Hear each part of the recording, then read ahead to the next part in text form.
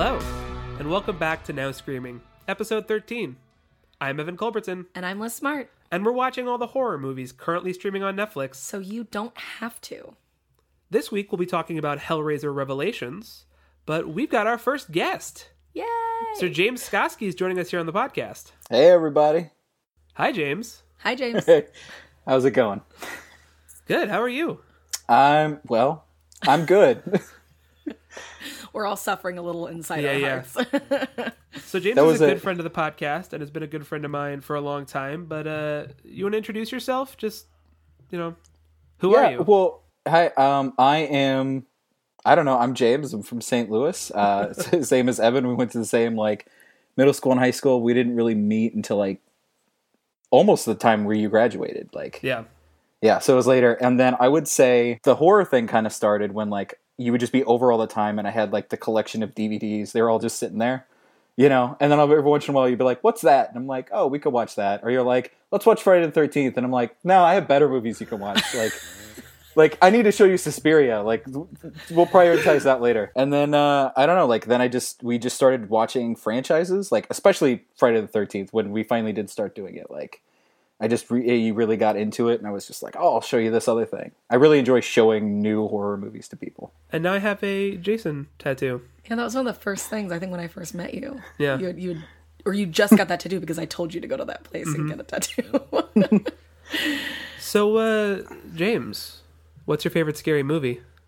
Well, I would say technically it's probably Halloween, but that doesn't mean anything when you say it. When you're like, oh, I love Halloween. Yeah, so does everybody. So I don't know, to give a better ideas, the stuff that I really love the Chucky movies. So Nice. There's a little bit of personality there where you could kind of see. Yeah. And then I really love Suspiria and, stuff like that. But Halloween, I think by default, right? Yeah, it's that good. Yeah. But again, it doesn't mean anything. Everybody likes Halloween. I don't. Oh. I have that horror opinion. We've already discussed That's why we this. have this podcast, is so we can fight about it. So, guys, this is a new level of fuckery. It really is. This is a shit show in every sense of the word. It's probably the worst we've done, right? It's one of the worst movies I've ever seen. Yeah, and that means something, because we've seen. Yeah. I mean, I've seen some really bad movies. I think Black Christmas 2006 is still my default for the worst thing ever committed to film. Yeah. Yeah, it makes me angry too. Yeah. Yeah, when I think about it. But this is it's down there. This just. Yeah, I mean, it's also the shortest movie ever Made, maybe? Yeah, I mean, But it still feels way too long. long. Yes, but at an hour 10, how could you even tell a story in an hour 10? That's you know what the solution is? Some would say they didn't. You don't. Yeah, exactly. So, what happened here? Okay, so I do know what happened, and I have a very brief explanation as to what happened in the series, because just by chance, before this podcast really got started, I started watching all of the Hellraiser movies in a row to get ready for Halloween. I love watching franchises before Halloween, so I just watched them all back to back, all 9, because that's what you do. Yeah. And so I eventually made it through all of them, and I got to this one, and this one just it's like jumping in cold water. It just it was what the hell happened here? So I looked it up, and I have a couple pieces of information. So Dimension is the studio that owns the rights to this movie.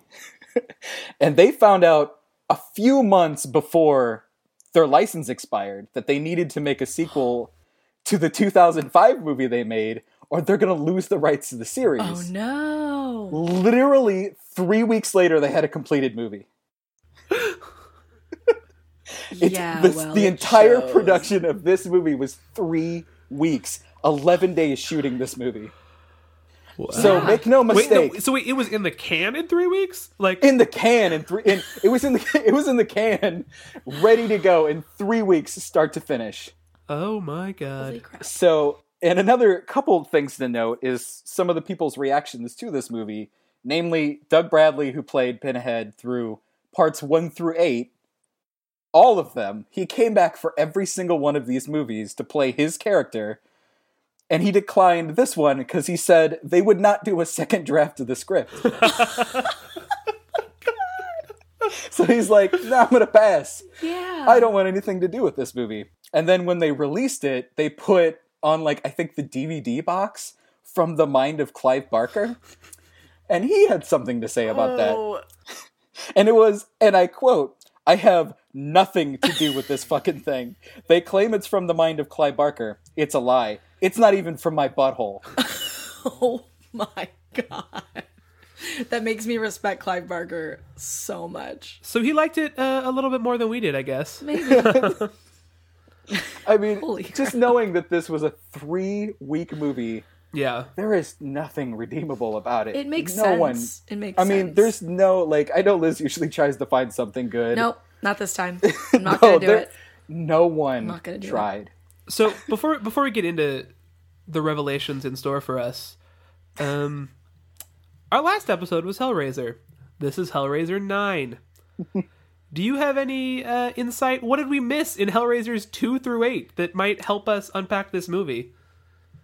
Well, very little to help unpack this movie. I would say... This movie's unpackable.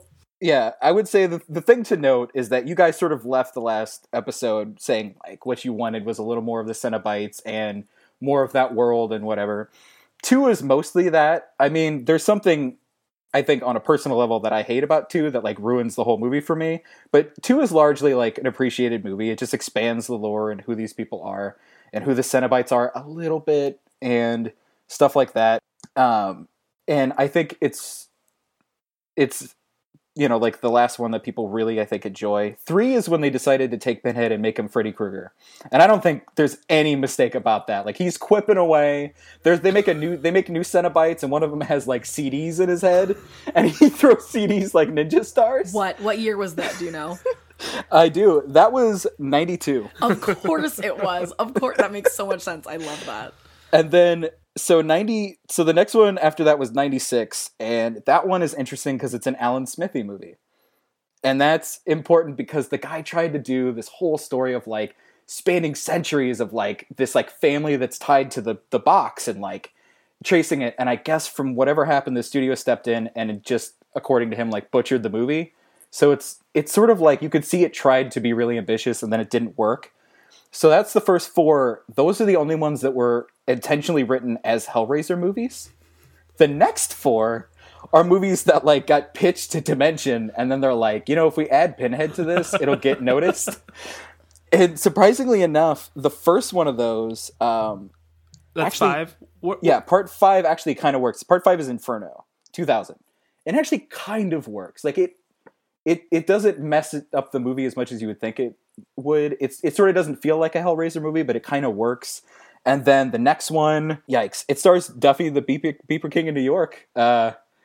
Just noting that he is the star of the movie, and that's another one that, like, Kirsty's in.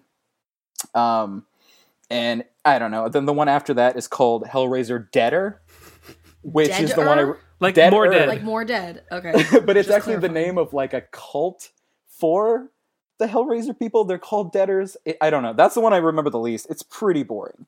And then the last one had Lance Henriksen, and that one's just a lovable mess. I don't even know how to describe it. fame. Yeah, it's a disaster. And then when you finish it, you're just like, oh, this made no sense. It was insane and it was ridiculous. And that was 2005 Hellworld, and you know, that was the end of the series until this one came along. Unfortunately. So this movie starts with the title card, which is Hellraiser, Revelations, but Revelations is italicized and slightly bigger font.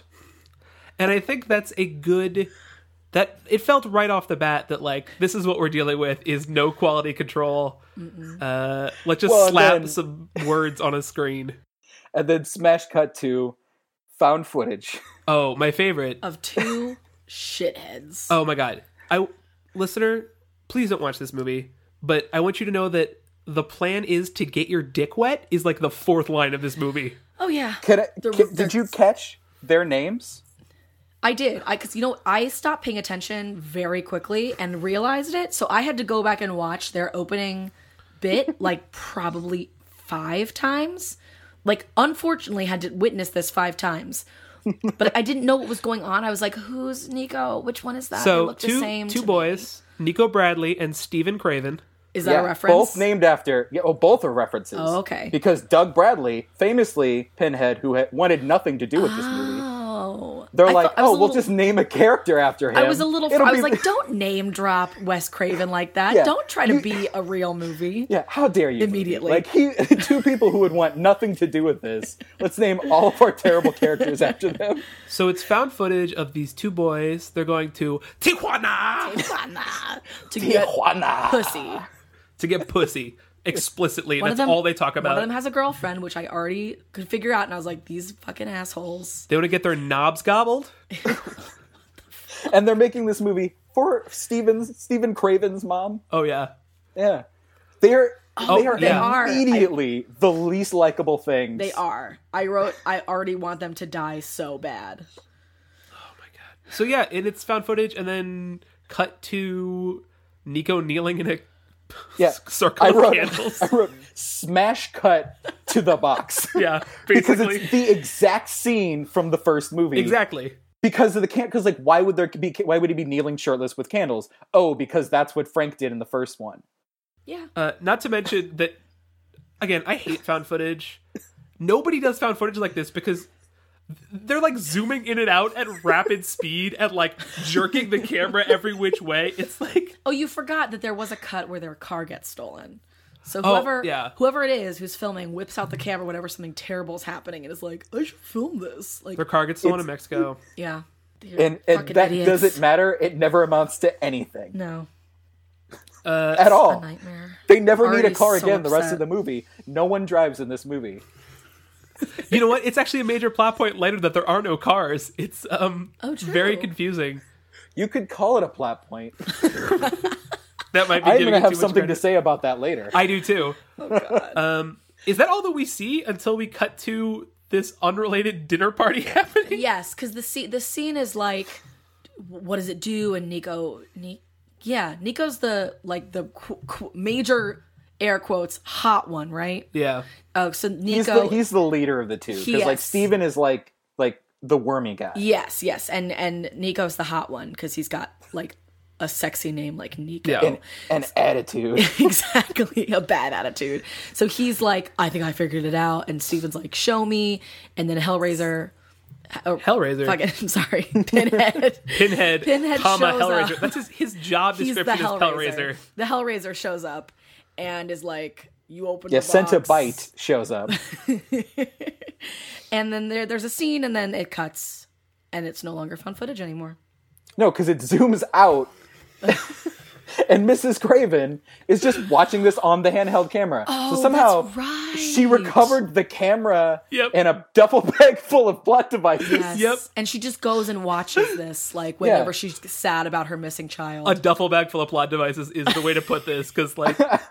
And I'm going to point out that this bugs me, I have now seen this movie 3 times. I'm so sorry. That is terrible for you. 3 hours of my life I'm not getting back. But they never mention how long it's been that they've been missing. I wrote that down. That made me so angry. It could have been like 10 years and we would not know because like it seems like they've just been gone forever. Yeah. But also the movie... The only time frame we get is we know that they hired a private detective who I assume found, again, said duffel bag of plot devices. So cut to Mrs. Craven, who's sad, and they have the puzzle box for some reason, and they have this video camera, and they've got Nico's parents over for dinner. As you do. And my favorite character, Emma the sister. Yeah. In which, immediately, it just starts being like a Sisyphean exercise in exposition. Because they say things like, you never talk about it. I want to talk about it. Why aren't we talking about it? You hired a PI, right? And like, just like throwing darts of, please tell me something. Like, I also mentioned, because so we got Pinhead in the first 5 minutes of this movie. You know what I mean? Like they cut to the scene where they summon, and then they almost directly quoted, "You summoned us, we came."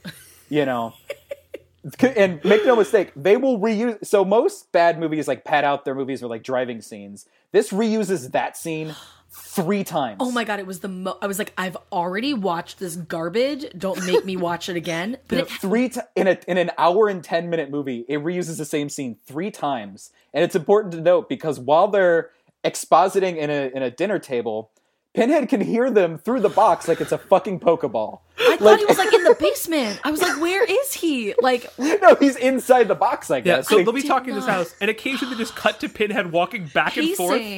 Like listening to them talk. With the dialogue, like, playing over it. With a mysterious Cenobite with nails in his head. He's like baby Pinhead. Yeah. Pinhead Jr. I wrote shitty little Pinhead Jr. So just in case you were wondering, in the other movies, no, they can't hear you like it's a fucking Pokeball. Because like, look, even the first one, like they didn't know that Frank got away from them. Right. And then when she told him, he was like, no, he didn't.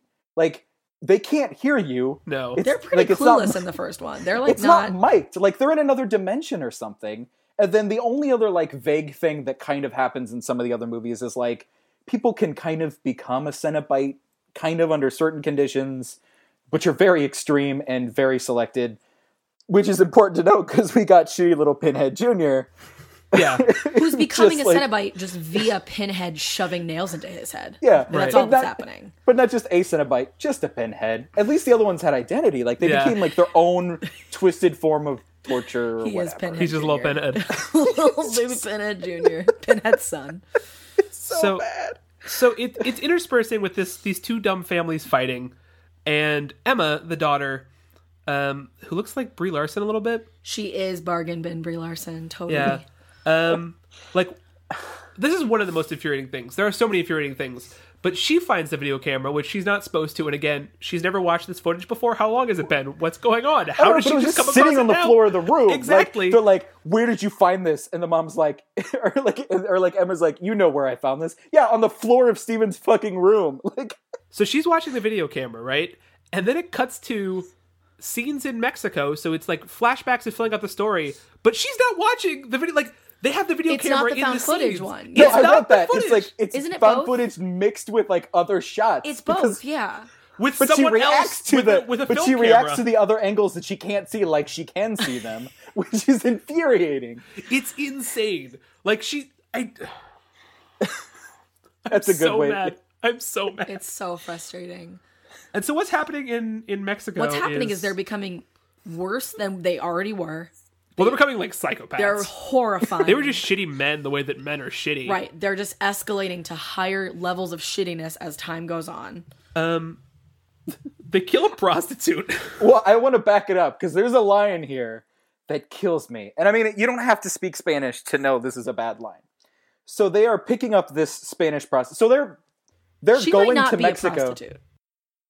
Well, we find out later that she was. Was she? Because that was what Nico or Steven says, because he's like, oh, she's a prostitute. How much? But it's just because he killed her. I don't think there's any other reason she would sleep with these teenagers, but no, Nico's but she can't because she can't communicate with them, which is important to note because they're going to Mexico. They speak no Spanish, none, and then they're badly saying like terrible like non-Spanish phrases to you, like "What's your name-o?" and stuff like that. To which she replies, "No inglés," which you don't have to speak Spanish to know. That just means no English, which is not Spanish for I don't speak English.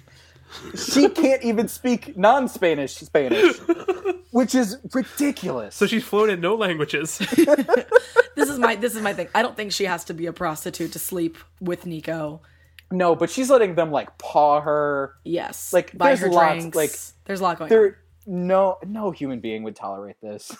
Can we also unpack a moment here, which is that Nico calls himself Bob for no reason. He says, "This is Steven and I'm Bob."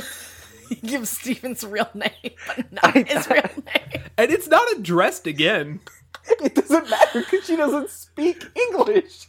Very good point. She just heard Bob Steven. Like, that doesn't mean anything. Yep. And then they kill her. Presumably by accident. Nico kills her. Nico kills her. Maybe by accident, who knows? I don't think by accident. Because of something very dumb that happens later. I'm going to explain. I don't think it's by accident. Okay. I think he has sex with her, Emma is watching her boyfriend from a camera angle she can't see because Steven has the camera and is passing out and throwing up in the sink. So the camera is pointed into the drain. Yeah. And then they're having sex in a stall in the back of the bathroom. This disgusting bar. Oh my God. Like, it's so she's reacting as if she's watching this, but like she's just basically probably hearing it. Regardless, this is awful. They like wake up.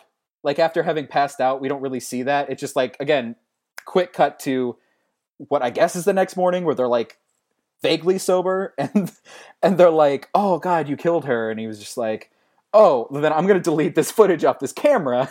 To which Nico was like, don't. It'll keep us on the same team. Which makes absolutely no sense. Zero sense. Because it would only incriminate Nico. And he's just like, no, the footage proves that you're an accomplice. No, the footage proves that Steven passed out on the floor. And then woke up and she was already dead. Well, you know what they do to gringos in Mexico. That is what he said. If they even have courts in Mexico. Just so you know, if they have juries in Mexico. The next day, they've also started using words like gringos and puta, which they didn't... Oh, he does say that. They didn't speak any Spanish the night before. Steven goes like, oh, she's a prostitute. Oh, puta. And I was like, what the fuck are you talking about? Oh, my God. To be fair, they do learn Spanish over the course of the movie, because at one point... Well, we'll get to that. Oddly, like, they are just, like, getting better at Spanish. But again, no sense of time. It could be days. Do they have phones? It could be years. Do they have cell phones? They'd have to. They're both... We haven't set this up, but they're both, like kids who are running away from like very rich families. Yeah. Right. Like so they definitely do, because at one point like Steven mentions like he's going to get like who wants to like get wired money to go home or something like that. Cuz like it's too much what has happened. He's like, I'm done. Well, yeah, they're in Tijuana. And again, Nico's like, you're not going anywhere, man. Yeah. We're in this together. Yeah. And we're going to keep this footage of me killing someone because it'll keep us on the same team. Yep. So they're sad. Sense works. And then it goes right back to the family expositing. And it goes to a moment that every time I saw this moment, it makes no fucking sense. So the family is huddled around on the circle on the couch. And they're like, God, why did the two sons leave? Like, they abandoned us. Like, they had everything going for them. And then, so I differentiated the two dads as Plaid Dad and Stripes. Yep. So, like... They look the same. Because, regardless, like, fuck their names. Like, these characters don't have names. No. So Plaid Dad and Stripes are, like, talking... blonde wife and brunette wife. Yep. Oh, they aren't even plot devices. The wives are props. They say and do nothing the entire movie. Yeah. And it becomes very apparent at the end. But Stripes, who is Nico's dad, was like... Oh, he was just like, I don't know why they left. Did they say anything? Did Emma break up with Nico? And Emma, like, walks into the room at this moment, and then she was like, oh, and then storms out as if he said something horrible. And then one of the moms, not Plaid Dad's wife, Stripes' wife, was like, nice going. And I was like, he didn't imply anything other than maybe he has a broken heart and he retreated to Mexico. And then she goes outside and she sits alone. And then again, audio only, they flash back to the scene where the Cenobites get summoned. And then the second time they used it. And I was like, this is worthless. These interactions are like you're watching The Room. It's like aliens talking to each other. It's really bad. I wrote this down too because you're right. Emma walks into the room, presumably for a reason, hears like the second half of what this guy is saying, and then turns and storms the fuck out. And it's like, oh God, we need Emma in this scene, like, let's just have her like walk in and then walk out, not realizing that makes no fucking sense. And like he was calling her a tramp or something like that, which he didn't. He implied that she broke up with him and broke his heart, which is that's what happens. Like, that's not an insult. Like, no, it's like that he's like blaming her for their disappearance. But doesn't she say something like that? That's like, she doesn't say anything. She goes, and storms out. That's what happens. It felt, I think, in the moment like they're trying to put it off of themselves. That's all these people do is like, oh yeah, they're trying to. Nothing is their responsibility. I'm sure so that's what the script was going for. But this actress None of Emma's actions make any sense throughout the entire movie. She needs to be in rooms to hear dialogue. That's like her whole thing. But you're acting like the other characters' actions make sense. Emma's is the ones that makes the most, I think, out of anybody, and they still don't make sense. We'll see. We'll get into it. I have some things to say about her. So, can we talk about what's happening in Mexico, seemingly concurrently the way this movie's fucking edited? Yeah, just to explain to people who haven't seen this, half of this movie is flashback, and the other half is real-time family dicking around on a couch. And half of that flashback is found footage versus regular film. Yeah. Literally, not just sticking on the couch, they're walking in a group from one side of the house to the other. They're just like moving. They're moving. Well, then, they're afraid of outside. The couch. Also, Stripes sometimes tries to light that cigar and then doesn't quite make it. He attempts to smoke that cigar so many times. So in the flashback, a homeless man, a mysterious homeless man. The vagrant. Oh, that's the other word that Steven uses is vagrant. That's apparently what he's called in I don't know if he's in 2 through 8, but that's what he's called in the movie. Does that mean Steven shows up first? Wait. Yes. Oh. No. Yes. No, yes, they're yes, both. yes. No, when the vagrant happens, they're both sitting there in a strip. No, strip I club. meant Steven showing up in real time. I think he does that first. Yeah, that happens. Okay, because that happens right when she goes outside after she's upset. After they replay. Should we reset this for the listener? So she overhears that she possibly broke up with Nico. She storms outside. She's sitting alone, staring at like their glorious like mansion house and their pool. Yeah, and then they replay the audio from that earlier scene, and then smash cut to, "Hey everybody, it's Steven." He's back. And then she comes. He's like hobbling in, and like they bring him in, and they're all like, the kerfuffle of, "Oh my god, what the fuck happened? Our son is back." No, actually, Nico's parents are like, "Where is my son?" Oh yeah, they don't care at all. They're like, so where's hey Steven, where's Nico? Where's our son? And he's mumbling some nonsense like dead. about. Well, no, he's mumbling some nonsense about like I can't go back. He mentions the word a vagrant, and then hark a vagrant. That's what I can't go back. They're gonna find me or something. And then somebody's like, "Do you think he was kidnapped?" Like, yeah, probably. I do think that. And then this is when a lot of my biggest problems with the actions of these characters start happening, because even the first time I saw this, it didn't make any sense to me. So they're like, "Oh, like let's go like call the police or something." And Emma's like, "The phone line's down." And they're like, "Let's call on the cell phone." And then Plaid Dad's like, "No, you can't call on the cell phone. There's no service out here on top of this giant mountain that we live on. That's why we have a landline." So then they're like, "Let's go to the cars." And then I think Stripes mentions that the cars are missing because he goes outside to go check on the cars. The cars are not there. And then Plaid Dad's like, "There must be a home invasion intruder." And then they all get ready for this as if this is a thing. It's not a thing. They get a gun. They get a gun. Yeah, they do get a gun. I wrote down a note to myself. What does it mean the cars are gone? What? Well, there is a shot where he walks out to the driveway. We see half of the driveway, which has no cars, only Stripes. So what are we presuming here that Pinhead vanished the cars? No, he didn't steal. Pinhead did not get in them and drive them away. Like Pinhead has the power to just like poof the cars away. Or did Steven and Nico steal one of the cars when they went to Mexico and the parents forgot that happened? They forgot, "Oh yeah, we don't have a car anymore." Because they took it. That can't be what happened. No, because Stripes specifically checks. I made sure that happened because it makes no sense. The reaction is like, they're reacting like this is like a home invasion movie and somebody just made a move presenting that there's a home invader and we need to be on lockdown. No, that doesn't happen other than the cars just aren't there now. Which could have happened for any number of reasons. Right, no. Home so it could have been stolen because somebody could have stolen them. Like, that's what would normally happen with a home invasion, right? That's what we're used to seeing. No, the cars have vanished in thin air. They're gone. Oh, yeah, because the home invaders would be gone with the car. Because otherwise they walked back. They took the cars. So this Wait. Here's the other thing. They say this. They say, like, okay, we don't have phones and we don't have cars. And then we just, like, accept that as reality for the rest of the movie. I think they reference the phones one more time, but they're just like, "Oh, we got it on screen. That's why they can't do anything else. Just remember that, viewer." Yeah, and it further explains why they're further on lockdown, being like, holding the gun and just huddling around it room to room again. They have doing no nothing. other proof that there's a home invader at all. Yeah. There's just nothing. Well, also, exactly, Steven just showed up. Because it's pointless. Like, when characters react like this, you're just like, that's not what I would be concerned with right now.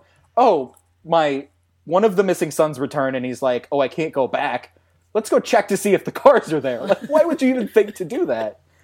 So, in Mexico, this is a flashback that happens at some point during this. Keep this as simple as possible. Nico and Steven are sad. They're at a bar. And I want to point out, the extras in this bar, definitely not from Mexico. The two guys watching the stripper look like they are the members of Whitesnake now. Like, they have, like, long white hair. They're clearly white. There's, like, lots of people in this bar that are like... James, a lot of people go to Tijuana To get their so they are... to get their dicks wet, as this movie tells us. To get their knobs gobbled. Well, stop saying that. That is the start of this movie, though. Like, that's how they get us used to They reference donkey shows several times. Oh, they do that. Oh, yeah. many times. So anyway, the vagrant gives them a puzzle box, says... Oh, no, hold on. Whoa. You're going way too fast. This clearly vagrant man comes up to growl whisper at them and is like... Can we stop calling him a vagrant? That's not a normal thing to call him. That's his name. That's his name! That's his name. In the Hellraiser series, he is the vagrant. It's the same vagrant that we talked about last week who turns into a skeleton dragon at the end. Except it's not, because that guy was from Morocco and had an accent. Right. This guy is just like... But that's yeah, you want a puzzle box? Like, he is terrible. The vagrant. And I want to just point out that, like, again, just comparing just from the first one, like, Frank like seeked this box out, and I think that, like, adds something to the meaning and how, like, the first movie worked. Was like it's like this box has the potential to unleash hell, but, like, all of these characters in that first one seek it out. They want this box specifically. These two characters don't even know this exists. They don't want it. When this vagrant comes up, Steven's like, whatever you're selling, we're not buying. And the vagrant's like, take it. Like, yeah, it's already yours. What does he say? Do you remember? He says like, it's better than sex. And, like, Nico's like, really? Like, what do you mean? He's just like, sex has limits. So does murder. Yeah. And Nico's like, what do you mean by that, man? And he's like, I've been watching you for some time, Nico. And I'm just like, at this point, if you had no idea what this box was, and this guy first of all, if this guy walked up to any normal person, you'd be like, no, thank you. And then if he tries to give you a box and being like, I've been watching you, take this is yours. And I want no payment for it. No. Yeah, I want no payment for it. I want to give it to you because you deserve it, or you... And it's something it's better than sex and murder. So, they take it. Is this where we see, for the third time, the same scene of... This is, but I want to point out the most insane line in the movie. And this means something, but I wrote it down word for word. So they don't have the camera right now. Like, they have the puzzle box, and Nico's, of course, in that stupid ripoff from the first one, got candles. I don't know where he got candles in Tijuana, because he probably didn't bring them, but... He took off his shirt, and he's now kneeling down with the puzzle box, like he knows what this is, like he's seen the first one. Maybe he has. He watched it. Yeah, and he's like, Steven, go get the camera. And so this is like line for line. And Steven's like, no, I'm not shooting another thing. And then Nico replies, what if something whack happens?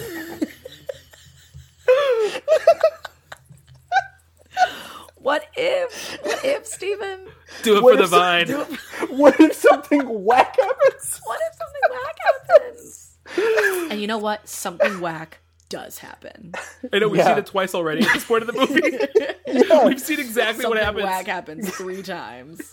Further cementing that there are no stakes and no suspense in this movie whatsoever. Nope. Because we know what happens already. Yeah, it told us right away. Even if you magically haven't seen any of the other ones, and you stumbled across this one and you had no idea, you still already know what's in the box. You know what happens. We've seen this. This is... Nope.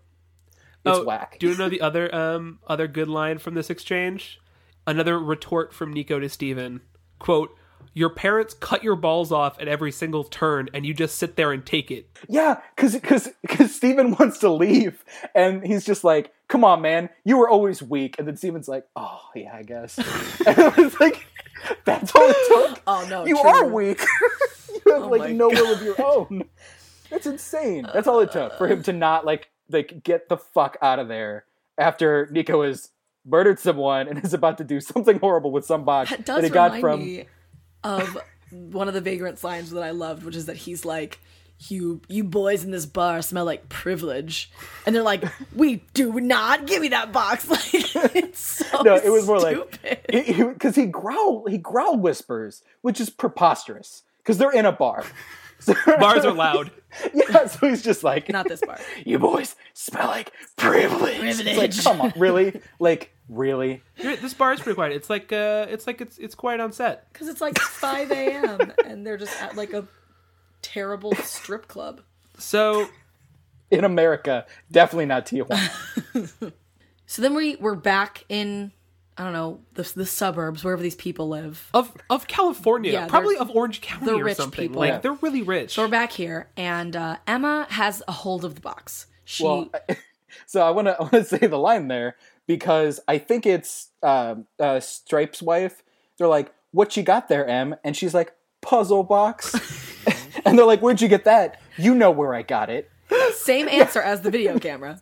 It's just like, you know where I got it, and they're like, yeah, okay. The puzzle box. So then Dumb question. So then literally she's got the puzzle box in her hands, and she's sitting at the table, and she's like massaging it. She's really got, and this is where we like see that she's got something going on with Stripes. Yeah. They've all got complicated romantic relations with like this whole fucking incestuous thing that's going on. Oh, don't act like they set that up. They did not set that up at all. Yeah, you're. Oh no, I think they did. Emma is like, she doesn't care where she gets it from. She is just going for it at all times. And so she's got the puzzle box, and she's essentially like masturbating with it. She's like stroking the top of it. She's like rubbing it, and Stripes is like, literally, like, there's a part where like he looks down her chest because she's wearing like a shirt that's like cut in the middle, and it's got like a wire in the middle of it. Yeah. It also so, like, didn't sit right on her. I was like, the wardrobe of this movie was not. It's sort of like a vest that has nothing underneath it. So like the middle of her belly and like cleavage. That makes it sound like, sexier than it is. It's not. Oh, because it's not. It doesn't, like, the wire that goes up the middle is like weird. It just looks so strange. But she's like the sexy one of the movie, so she's massaging the box. And Stripes is like, I don't know what to do about this because I want to do it, but also it's not appropriate or whatever. Because my wife is in this room, and used to date my son. Like, well, and also like I think Emma's mom is in the room and is like looking at him like, really? Well, like, Emma's mom breaks it up. Here. Emma's mom is like, stop it, don't do that. Yeah, she just gives him the eyes because she, of course, has like one line in the movie. Oh yeah.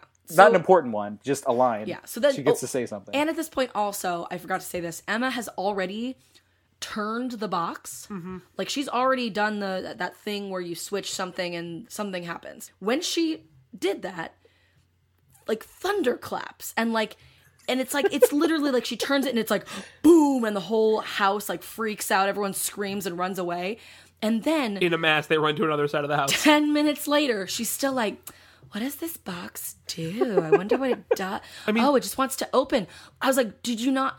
If you want to be serious, I think this answers one of my questions from last week, which is, I was saying, like, does the puzzle box teach you how to use it? Is there something like that is supernatural about it? I think there clearly is, the way that she's playing with it, and it's playing on her specifically. It makes her feel a certain way. Yes, it knows what you want and is trying to give it to you. I think that is true of the puzzle box. But the part that just doesn't connect for me is this, like, everybody in the first movie, when they did something, they would see the results and be like, I'm not going to do that again. Or like, oh, I understand that this box does something now. I feel like this is a stage of like child development. That like you learn that actions have consequences.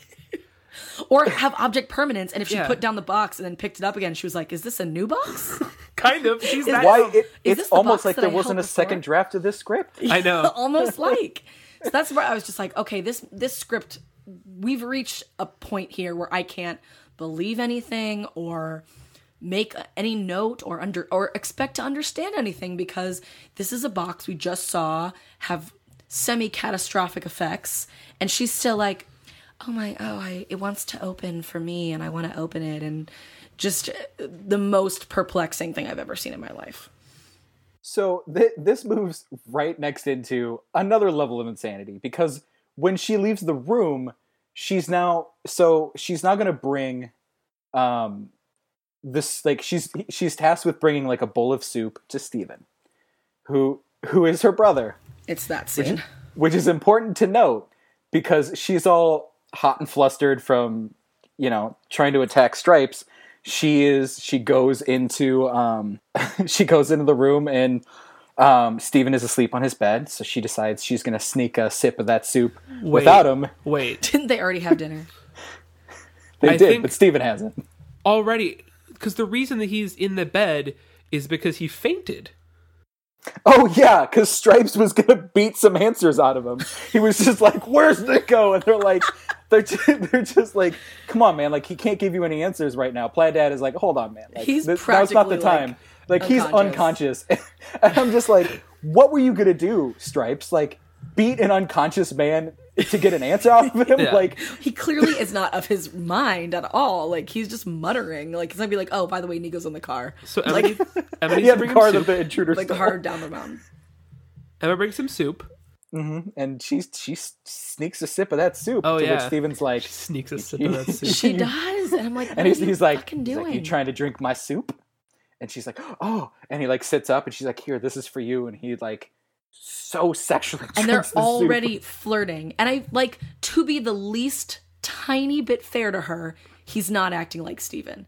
Like, if there's some sort of like, if her eyes were closed, she'd think it was, like he's acting super weird and not Yeah. like Steven. He also just came back from being disappeared for X number of days, and like they haven't seen each other in forever. Right. So he keeps saying things like, "Oh man, you're so beautiful. Like, I really missed you." This is when I was like, how long have they been gone? Was she like, Yeah. was she And she like asked 14 why- and now she's 16? Like, I Yeah. just did not know, I don't know. And how then she's long like- they've been gone. She's like, why did you leave? Was it because of me? And he's like, no, it was not because of you. Stuff went down that I couldn't tell you about, and we had to get out of here. And God, their fucking which lives. is ridiculous. Then And then they start kissing. nowhere, no. No, They don't start it kissing builds yet. even more than that. Does not. There's a long point Oh, where it they're does. gazing into their eyes. And then she drinks a little bit more of the soup, and he's like, oh, you got a thing. And he like rubs his finger Yes, across her lips and he then does. licks it. He gets the soup out from the corner of her mouth in a sexy way. And then like licks it like, oh, it tastes so They're good. brother and sister. They are brother and sister. Then they start making out. Then He puts his hand immediately in her shirt. Oh, Like, yeah. there's his lips touch hers and then his hand goes right in there. The starts worst groping boob her. grab of Oh. all time. if you didn't already hate this movie, it is fucked right up. Like, oh. Are we? it's- So this is happening simultaneously to the Mexico stuff. yeah. So the Mexico stuff. So back in Mexico.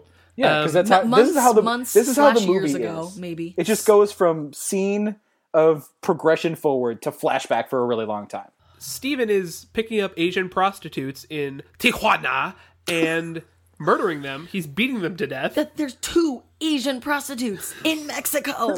Why aren't they Mexican prostitutes? Oh my god. They had like 2 Mexican extras in this entire Yeah. movie. Yeah. And they're like, what do prostitutes look like? Are they Asian? Yes, they're definitely. Let's have Asian prostitutes. I clearly- certainly can't tell the difference. They clearly shot this in West Covina. Like, I just. I mean, this like all of these like Tijuana scenes are in like a warehouse. excuse me, Like, where? Tijuana. Tijuana. Thank you. So he's he's picking up the prostitutes. He is speaking Spanish to them. Yeah, because he knows how to speak Spanish now. Yeah. And he's like trying to fuck him, and Steven's like, kill them and give me blood. No. Nico. Nico says Nico that. is he pops like out of the floor. is No, he pops speaking out of the box. He pops He's out of the out- bed. He's like in the bed. No. The first time you're right. he's in the box. Because again, I wrote down like it was like he's like talking from inside the Pokeball again because he's Yes. just like in the room like it's mic'd and he's Gotta just catch like, them all. Yeah, That's what it like, is. Steven- He's like, inside. Steven. He's inside the box. I can't think of anything parallel that happened in the first movie at all like this. No, No one picks up anyone for sex and then murders them. no, definitely not to give like blood to bring someone back to life. No, in exactly the same fashion. So the first one he's just trying to have sex with. And then Nico is like, he gets goaded kill into her and I'll come back to life. So then Steven does it. And then Steven's fucking another one, and then she has a baby, so he doesn't want to. And he's like, I can't do it, man. She has a baby. And Steven's like, you're still so weak. And Also, then goes to I've choke never her. heard anything sound less like a baby in my life. He's like having sex with, he's like about to kill this woman, and there's this noise. It's like, and I was like, what the fuck is that? And then it was a baby, and I was like, do you not have sound effects? A real baby? There was a real baby. No, it was like on a soundboard. Like, Yeah. they just had like, oh, this is a baby sound effect. Exactly. It was like someone who'd never heard a baby was like, this is probably what a baby sounds like. Well, because they couldn't hire a baby that could like cry on cue. Exactly. They just didn't like, want to provoke a baby into crying. They only had 3 weeks. So, back in the house. No. Do we have anything else to say about Mexico? No, because we did both of the 2 Mexico flashbacks like back to back because it's spread out. Because again, we got to keep cutting back to this. So we go back to the house, and Emma and Steven have just done their thing. They're like fondling each other, and then she gets freaked out and she runs away. She runs into the room. Okay. Mm-hmm. Stripes. No, Plaid Dad has the gun. Plaid Dad has the gun. Yeah. He's outside. James, you'll take this. Yeah. Is he outside just moping? No. So Stripes is like getting real hot and heavy. Like he really wants his son back. He's like, there's an intruder outside, and like He's have to drunk, check. isn't he? Isn't he like drunk at this point? Like, he's like, give me the ranting gun. and raving. And like, yeah. He's like, give me the gun. And Plaid's like, no, you're drunk. I don't want any accidents. And then Stripes is like, yeah, that makes sense. And then he's just like, well, we better check to make sure that like there is indeed an intruder out there, the one that we've been prepared for the last hour. And Plaid Dad's like, yeah, couldn't hurt. And if this was any other horror movie, that you would be like, this is the dumbest thing you could do. But in this movie, you're like, God, just anything. Just give me something. And then they go outside. Nobody there. So they turn around and they start to go back in. And then they somehow, I guess they turn around because Stripes finally gets his, cigar lit. Yeah. Vagrant is standing there. The whole real point of this movie. He's just standing there, quiet. Behind him, yeah. Oh yeah, God, this part. Ew. And then they just start like taunting him and being like, "This is private property, so we could shoot you. That means it's like legal to shoot you. We're gonna kill you dead. We can do whatever you want." So Vagrant doesn't go away. Because apparently they're in Texas now. I don't know what's up with that. No, they're in Florida. It's stand your ground. So they just straight up shoot him. Vagrant goes down, and then I don't know. I guess he comes right back up, doesn't he? He's they get close enough to him for him to hop up, and then just like slice open Stripes' face. Oh yeah. He sculpts cuts him right open. Right? I want to point out right now, this is not the worst moment of this movie, but it's one of the ones where I was like, nobody's paying attention. Because what happens is, they shoot the Vagrant, they cut to inside, Emma's asleep on the couch, and she wakes up to the sound of a gunshot. Which means she was just making out with her brother, got fondled, went out in the living room, fell asleep on the couch, taking a stress was like, nap. I'm gonna go to bed now. And then wakes up to the sound of a gunshot, as if none of that had ever happened. So whoever was editing this, hours had gone by, as if this is like no. later. It does not matter. She just was fondled by her brother, and she liked it. You think she's like, I'm gonna go unconscious right now? No. That's what I'm saying. Is like the implication is, oh, this is much later. Emma's gone to sleep, but it can't have been that much later. It's been like 15 minutes. But it's been like 3 whole flashbacks. So, like, who knows? That's true. They all just sit there in silence while the flashback was happening. Exactly, waiting for it to end. Exactly. So that's what happened. But she wakes up to the sound of a gunshot, and then, Plaid is dragging Stripes in because he's scalped. And the Vagrant is running away joyfully with skin in his hand. Yeah. That is what happened. Oh, God. Why did that... This is important. Why did that happen? Why is the Vagrant there? I have an answer for you. Oh, okay, please tell me. It's called padding. This movie would not have made the runtime because it probably had to be a feature-length film, right? Which is what? Does it have to be exactly 70 minutes long? No, there's no way this was even in theaters, though. So, like... No, but, like, it probably has to be, like, a full movie in order to, like, be considered, like using the franchise, I guess. So, like... to get the rights. And they only made it 70 minutes. You know what's insane? Extraordinary Tales is longer than this. Yeah. That's not even a movie. It's 5 short films. This on Netflix shows up like it's an hour 15, but there's a 5-minute credit sequence what did they show for 5 minutes? That many people can't have been involved That's in what this. I'm saying. They had no extras. Like, all of the fine people that worked tirelessly over the course of 3 weeks. In any case, because there is zero reason other than for him to give them the puzzle box, which there's even other ways for them to get it. They already have. There's no reason for him to be in the originally. movie. The vagrant doesn't have to be in the movie. Why is he in California? Why? Oh yeah, did he walk? No, he took the cars. Like, what is he using that guy's face for? Like, what? Is he not only the bringer and taker of the box? Like, why is... I don't... There isn't an answer. No. There is not one. It's just so... I think what happens next is the whole Steven reveal, right? Yes. Yeah, so the last part of the movie, which feels so long. Hours. It feels like it's such a long time. Painful. And it's only like Steven 10 presumably minutes. wakes up also to the sound of a gunshot and is like, here's my cue. We don't know he was asleep. He might have just been sitting there staring at the wall. I want to point out that he is in pajama pants, like pajama pants and like a white sleeping shirt, I guess. Which is important because he's supposed to be intimidating. Oh yeah, we're supposed to be real scared of this guy. He looks like kind of Macaulay Culkin-ish, I feel like. That's sort of his vibe. I meant to say this earlier, because this movie tries to get gross at points. The scalping is one of them. Mm-hmm. Demon Nico, when he's asking for blood, is one of them. Oh, and we didn't even mention knockoff, like Chattering Teeth Cenobite. Oh, we'll get to the Cenobites. We can talk about them all together. He's around, isn't he, though? Like, they're all in the proverbial basement. But there's no reason for us throughout this movie, we keep seeing Pinhead and Baby Pinhead. There's no reason for us to see that throughout the movie. What I was going to say is... this movie is like about as scary as an episode of Pretty Little Liars. Like, it's ostensibly a horror movie, but there's like nothing going on. I'd write it's not scary. It's just disgusting. It's not disgusting because they can't build suspense because they've already again let everything out of the box in like the first 5 minutes. Like you can't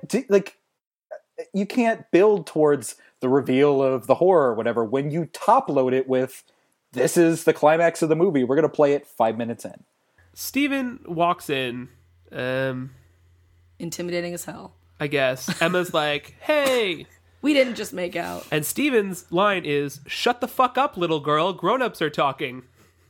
They aren't, by the way. He's not. No, this man is not a grown-up. They aren't, by the way. Nobody's talking. No one's talking. He somehow got the gun, too. Yeah, I have no idea how he got the gun. They must have just dropped it and he picked it up. They dropped it when they were handling the scalping. Yeah. I guess, but you wouldn't see that. No. So he keeps all these people hostage for like 7 hours, 8 hours of like screen time?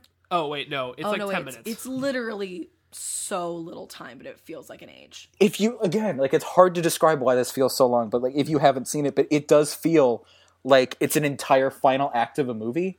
It's like 10 minutes. It's the last 10 minutes of this movie. Oh, yeah. And we should say, they're all just standing in a room. He's holding them hostage with a gun. That's like it. They're sitting in the living room. For the rest just to give you a mental picture, he is in pajama pants and he's holding this gun like Elmer Fudd. And he's like a 15-year-old, like, right? A 16-year-old, like, no. Then he starts revealing all of the family secrets that they all try so hard to keep inside. Oh. Like, so-and-so's having an affair with so-and-so, and we're supposed to care. Like, we're supposed to be like, oh my god, these people are all sleeping with each other. But, like, who the fuck cares? Also, a big source of his angst is that, like, apparently this is a, quote, fucking shithole town. Like... You have so much money with your bland, monotonous life where you eat the same things every day and you do the same things. And fuck the same women. Yeah. And no, he's not. He's fucking his wife and the other woman. Like, what? This is the motivation from Scream done so badly. Yes. It's the exact same motivation of like, something happened with my family and I'm not happy with it. And I'm bored. And I'm like super bored. That's not why they start killing people. That's why they go to Mexico. Right. But their angst was always there, though. Like, Nico specifically, he was like, LOL, we're going to Mexico to have a little fun. But he clearly had, like... He wanted to run away. Fucked up. He wanted to, like, hurt people, probably. I think that he wanted to hurt people. He hurt that woman in the bar. I think so. And I think that's why the Vagrant was like, I've been watching you. And that's why he specifically mentions, like, this box is better than murder because it has limits. But, like, in something like Scream... there were stakes and there was a reason why it affected that character.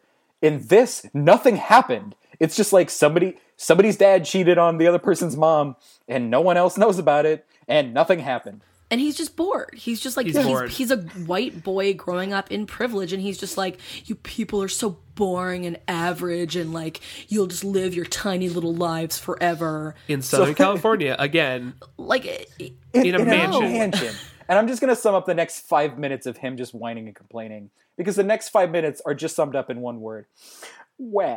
And then we can just move on, because that's what happens. Yep. So, it was never Steven. Let's just get that out of the way. Yeah. It was Nico. It was Nico the wearing whole Steven's time. skin. Like, I feel like I just watched a movie that was really similar to that. Couldn't be. It just feels like a familiar plot point. Listen, there was no incest in the first one. And there isn't technically in this, except for that there's a confusing element of like I said, he's not behaving like Steven. He's not even trying. He's being very Nico-ish the whole time. We don't know what Steven is like when he's not freaked out. He's a whiny baby. They both are, but Nico's just like a little bit angrier about it. And I don't think we've mentioned that none of these actors are good enough to pull this off. Oh no, absolutely not. It's the acting is so bad. But Emma, like she's one of the people that he calls out when he's talking about what pieces of shit they all are. He's like, "Ooh, Emma, you want to make out with your brother?" And it's like, but she made out with you, and you're not her brother. So what is the point of all of this like incestual feeling? Is it like that she did want to kiss Steven? Is it that Nico is like not a good actor as Steven, so he's just being Nico and she's attracted to her old boyfriend? You're putting way too much thought into this. I'm not. I want to understand if there's actual incest in this movie. It's important to me. No. I think it's just to like set up something that's about to be mentioned, and without that setup, the movie would be pointless, because the only thing that this movie has that's supposedly original is about to happen, and they had to set it up somehow. Which is what? Get to it. Okay, so after this reveal, he's like, he goes to Emma and he's like, "Hey, open the box, and I'm just gonna basically trade all of you miserable people in for my life, because I don't want to die yet, and I want to keep murdering and having sex." And he pretty much says that. He does. And so he's gonna have Emma open up the box and then just trade all their souls for his, so it'll be, a clean cut. Which I don't know how he knows he can do this. I don't know how he knows anything about how this works. So the box gets opened and the movie implodes is the best way to describe it. Yeah. So Pinhead basically was like, yeah, I don't want Emma. I never really did. So like the whole movie the entire plot of this movie was 100% of a waste.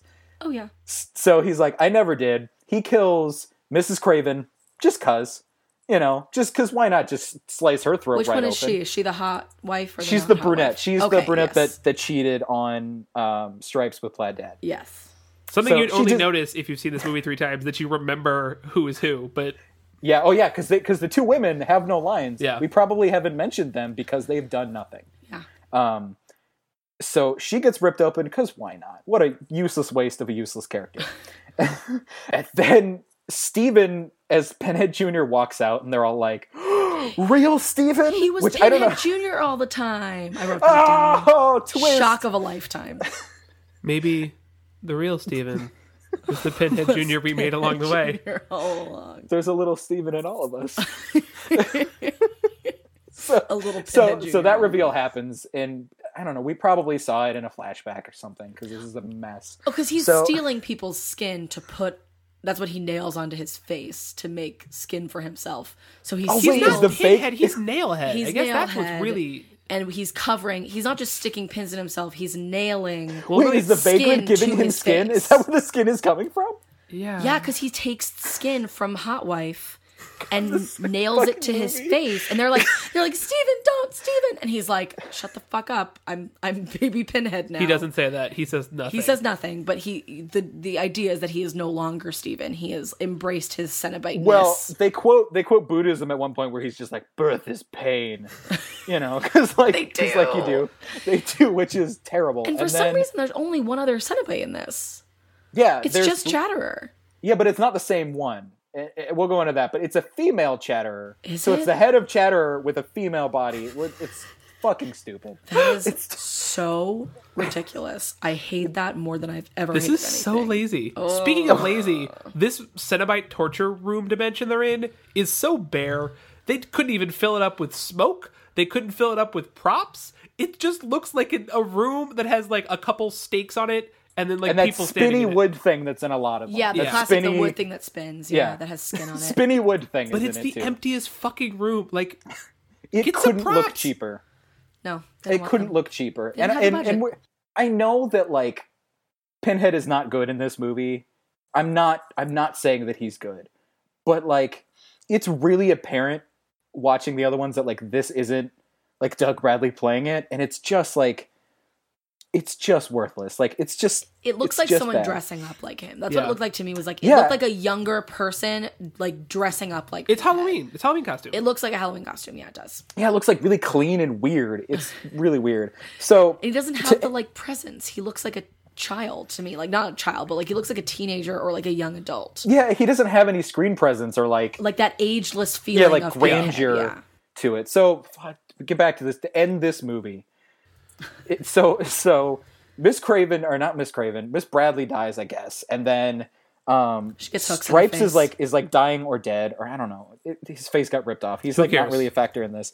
So they're gonna get Nico Steven, and they're like, no, like you're gonna be tortured forever. Mwahaha. And then Plaid Dad is like, no one is gonna kill Nico except me, and then just shoots him. And Pinhead is pissed. yeah, He's like, I could have tortured him for like literally eternity. Like, wouldn't He's that like- have made he's you like- happier? Like, what the he's like, you have no idea what I could have done for him forever. You just shot him, and because of your petty nonsense, I'm gonna kill your wife. You stole not my you. joy. Yeah, I'm not gonna kill you or torture you. I'm gonna kill your wife. Bacow! And then they just start ripping her apart with Hooks chains. in her face. Yeah, Classic like Hellraiser. another movie that we might have seen. You know, Did that where the happen? climax was hooks in the face. I don't remember. Yeah. If they would have quoted Jesus wept, I would have lost my mind. I know. I would have been like, that is... So, and then they're like, oh, I don't want Emma. She'll come looking... I know her. She'll come looking for us because she is so twisted and dark. She's going to come looking for us later. We don't even have to get her That's right the now. other thing I had to watch several times. And the ending? And I know when he goes, the seed that was in you is germinating in her. And I was like, what is he saying? I was like, did he impregnate her with like an evil demon baby? Like I was. Pinhead twirls his mustache. He like, literally does. Oh, yeah. He literally does. He like does this swirling thing with his cape. He's like, you have impregnated her with evil. And I was like, literally, but no, not not literally. But not literally. Just that Emma has a seed of evil inside of her that will someday grow into an evil vine. And Do it for the she'll- vine. Do it for the vine. Do it for the evil vine. And she'll come looking for Pinhead. For the Cenobites. Yeah. And the ultimate pleasure pain. so this Classic movie Emma. It ends. so like everything just ends. All Cenobites and everything just goes sucks back up into the box. Cue like the 5-minute Pokeball. credit scene. wait. What first happens is Emma is laying there, and then she stares into the camera, smashed credits, implying that she's going to come back, and we're going to get more of this story. Hellraiser Revelations 2. Well, there's another one coming out next year. no. Did you Judgment? see who is in it? No. Heather Langenkamp is going to be in the next movie. Why? Really? No, girl. I don't know. I'm going to say this. 1, there is no way it's going to be worse than this. 2, it can't be as rushed as this, so it has Yeah. to be marginally better. Like, this is bottom of the barrel for I hope everyone so. who hasn't seen this. This is This is one of the most, like, not just bad, but, like, unpleasant to watch movies. I agree, and this made me love Hellraiser. Like, that's the thing. Like last week, you all heard me. I was like, I don't know. Now I'm like, a classic, Yeah. a literal perfect film Yeah. made by angels, and this movie is angels utter garbage. or demons Angels and demons to And some. it's- to some. It really does, because, like, again, like, I think everybody sees Hellraiser for the first time, they're going to have, like, a very strong reaction to it. You can't finish that movie and be like, It's bad feelings, but at least it's feelings. Yeah, and there's artistry and like effort in like a statement or something that's trying to be made. It's not maybe like it's trying to express oneself and like do a thing, and whether or not it fully makes it there or not, whatever. It's really good for what it did, and it created the Cenobites, which as we deeply respect. Our biggest criticism of it was there wasn't enough of the good thing it did. More Cenobites. And like. This one really made me feel like, wow, I appreciated what little like of the lore we got in the first one of like that people come to seek out the box. Yeah. Because when someone just shows up and drops it on you, you're just like, oh, like and it completely negates what we said last week of like, there's something so cool and interesting about having to seek it out and make the choice where you kind of deserve like what happens to you of like when Frank seeks the box and he opens it because he knows how. He clearly put in the research of like, this is how you summon the Cenobites. What happens to him is deserved and like a twisting of what he wants. Yeah. With Nico and Steven, how do they know how to do this? They don't care about this box. They don't know like it's just so lazy and useless. Ugh. It's so, and there's so many things like we said that like when they do the same thing but badly, it just makes you think like, wow, that first one, like the little things little things like make it like maybe a flawed classic, like as Hellraiser. Absolutely. We've been talking a lot about the things that make no sense with regard to like plot and script, and not so much formally. Like again, from a directorial standpoint, this is a fucking disaster of a film. There is no narrative consistency. No. There is no like. I mean, like the shots are bad. I mean, the acting is bad. The lighting is bad. I didn't bring this up. It looks like a soap opera at times. Like I'm going to bring this up. The first time Emma speaks, and this happens a couple of times throughout the film, I bet you our audio is better. The audio keeps clipping as if she's like has a mic, like she's in a play and she has a mic strapped to her chest, and like and it peaks and it's like too high, and they're like, well, they obviously couldn't afford to redo that. Or they're like the scene where he's like, got the shotgun in his pajamas. He's like, they have a plant mic somewhere, and he's like shouting in a warehouse. It like echoes, and you're like, you can't do this to us. But I also just remembered, I had forgotten. Fucking the original is like a low budget movie where they didn't have time or money to do more than a couple takes. Yeah. And then like, all right, we talked about this. That's why like it gets better as it goes along. Also, yeah, it's they were like kind of figuring out how to direct it. Yeah. And like, it's still so much better. Look at this. What happened here? Ugh. It's so clearly what it is just like a desperate attempt to like turn in your paper before it's due. Like it's bad. You're just like, oh, got to get it in. Like it's got to be 10 pages. Like just shit. You're making the periods bigger. Oh yeah. It's like 1.001 spacing. Like it's just because like I said, Doug Bradley trucked it through 8 of these movies, and some of these are disasters. I mean, some of these are really, really bad, and he was, I guess he wanted to have ownership of that character, or he was like, well, if they're going to use them, I want to do it. And this time he's just like, nope. No, I don't want any part of that. I already said what Clive Barker thought of this. Good move, Doug Bradley. Yeah. Just stay the far as way as possible. Yeah. It's just, yeah. All of our listeners should definitely watch it, right? Oh yeah, highly recommend. I was saying this before we we did this. I was like, say what you want about Rites of Spring, because I know you guys have. The level of not give a shit that this movie has compared to like, I probably there had, like, was effort in Rites of Spring. Rites of Spring that were good. Yeah, like, there are things. AJ Bowen's in it.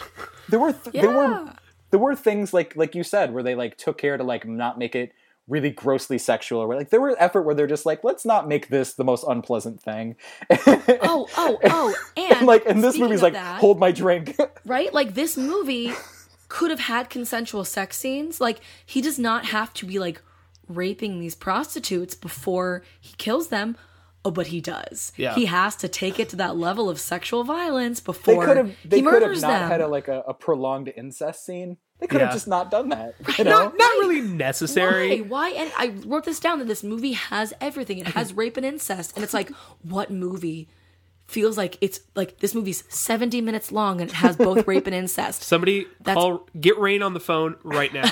Like, that is abysmal. It's probably the worst thing I've ever put into my eyeballs willingly. Like it's also upfront about how awful every character in this movie is going to be. Oh yeah. Yeah, that's very true. It's every character is the most unlikable thing. There was a couple unlikable characters in Rites of Spring. No, they're all monsters in this movie, just at varying degrees. And I think we've been very candid on this podcast about like what it means to have a movie that's bad but fun. Yeah. And I think we've always gone back to Curse of Sleeping Beauty, and that we both had a lot of fun talking about it. Most of the movies I watch are bad but fun. Exactly. It's such a fun genre. This is just, it was so horrible to watch. It was like we've said, these unnecessary scenes that are gross or like abusive or just whatever. Like it's so horrible. It is in no way fun. Imagine like watching this by yourself without anybody to talk to about it, because I couldn't be like, I watched this, by myself after having seen all the rest of it. And I finished this and I was like, oh, I need to like vent, but like because no one in the world has seen this. You don't know anyone, yeah. And I'm not gonna make anyone that I like love or care about watch this. But then you know what? 3 months after you watched it, it came up on our roulette, and we had you on to talk about it. So that's the only good thing about this episode. Yeah. Honestly, like, having someone else to vent to is like so important for this, because it's just a tire fire of a movie. It's awful. So any closing thoughts on Hellraiser Revelations? This episode is already longer than this movie is, so... That's so sad and true. Yeah, just... It's one of those things that you... when you experience, you don't know how you're going to get through it, and you get through it, and you're like, wow, every okay or like middle-of-the-ground horror movie that I've seen that maybe didn't appreciate enough, you just feel so much better because you're just like, effort, it goes a long way. Yeah. And when it's not there, and when everything's unpleasant and everything's the worst, you're just like, I don't know. Yeah. Closing thoughts. This is terrible. Yeah. It's painful and I feel bad, but I'm glad that we all got to talk about it together. And I think really this episode was a lot of fun. Yeah. I'm glad it's cathartic. We experienced this. Exactly. You do it just in case something whack happens. Yeah. Something whack did happen. So next week we're not having a roulette because we want to do something themed for the holidays. Yeah. So we're going to do a Christmas Horror Story, which I think is a new addition to Netflix. Yeah. It just was put on Netflix, and I think it came out last year, if I am correct about that. Do you know anything about it? I know it's an anthology film, and it's about Another Christmas. one, okay. So Christmas Horror Story is going to be the 20th, and then we are going to take a week break after that. Mm-hmm, and we'll be back on the 3rd of January. Yeah. We're very excited to make more episodes for everybody. Yeah, continue in 2017. Hopefully it's a better year than 2016. That's all I'm hoping for. It's gotta be. I really hope so. Low bar. I also want to thank James for coming on. This is really awesome. Thanks for having me. It was super fun. Thank you for being our first guest. Mm-hmm. Yeah. Very excited. Oh, this is the perfect movie to have someone come on and talk about. Come back anytime. Yeah, I definitely will do that. Especially if certain movies come up, or just movies I haven't seen, maybe sometime. If you guys like me, I'll come back. You are always welcome here, James. Yeah. We like you. Thank you. So we'll see you next week. And as always, you can check us out on our website at nowscreaming.com. On Facebook at Now Screaming, and on Twitter at Now Screaming Pod. Be sure to rate and leave us a review on iTunes. Tell us what you think, and it helps more people find us. Yes, it does. Please leave a review for us or rate us. Thanks as always to Jonas Psycho for our music and Anna Campbell for our logo. And thank you, Wes Craven, for being above movies like this. just putting effort and thought into your movies means so much sometimes. Yeah. Very true. We miss you. Yeah, always shouts out to Wes. Yep. All right. Until next week, everyone. Thanks so much. Bye-bye. Bye. See ya.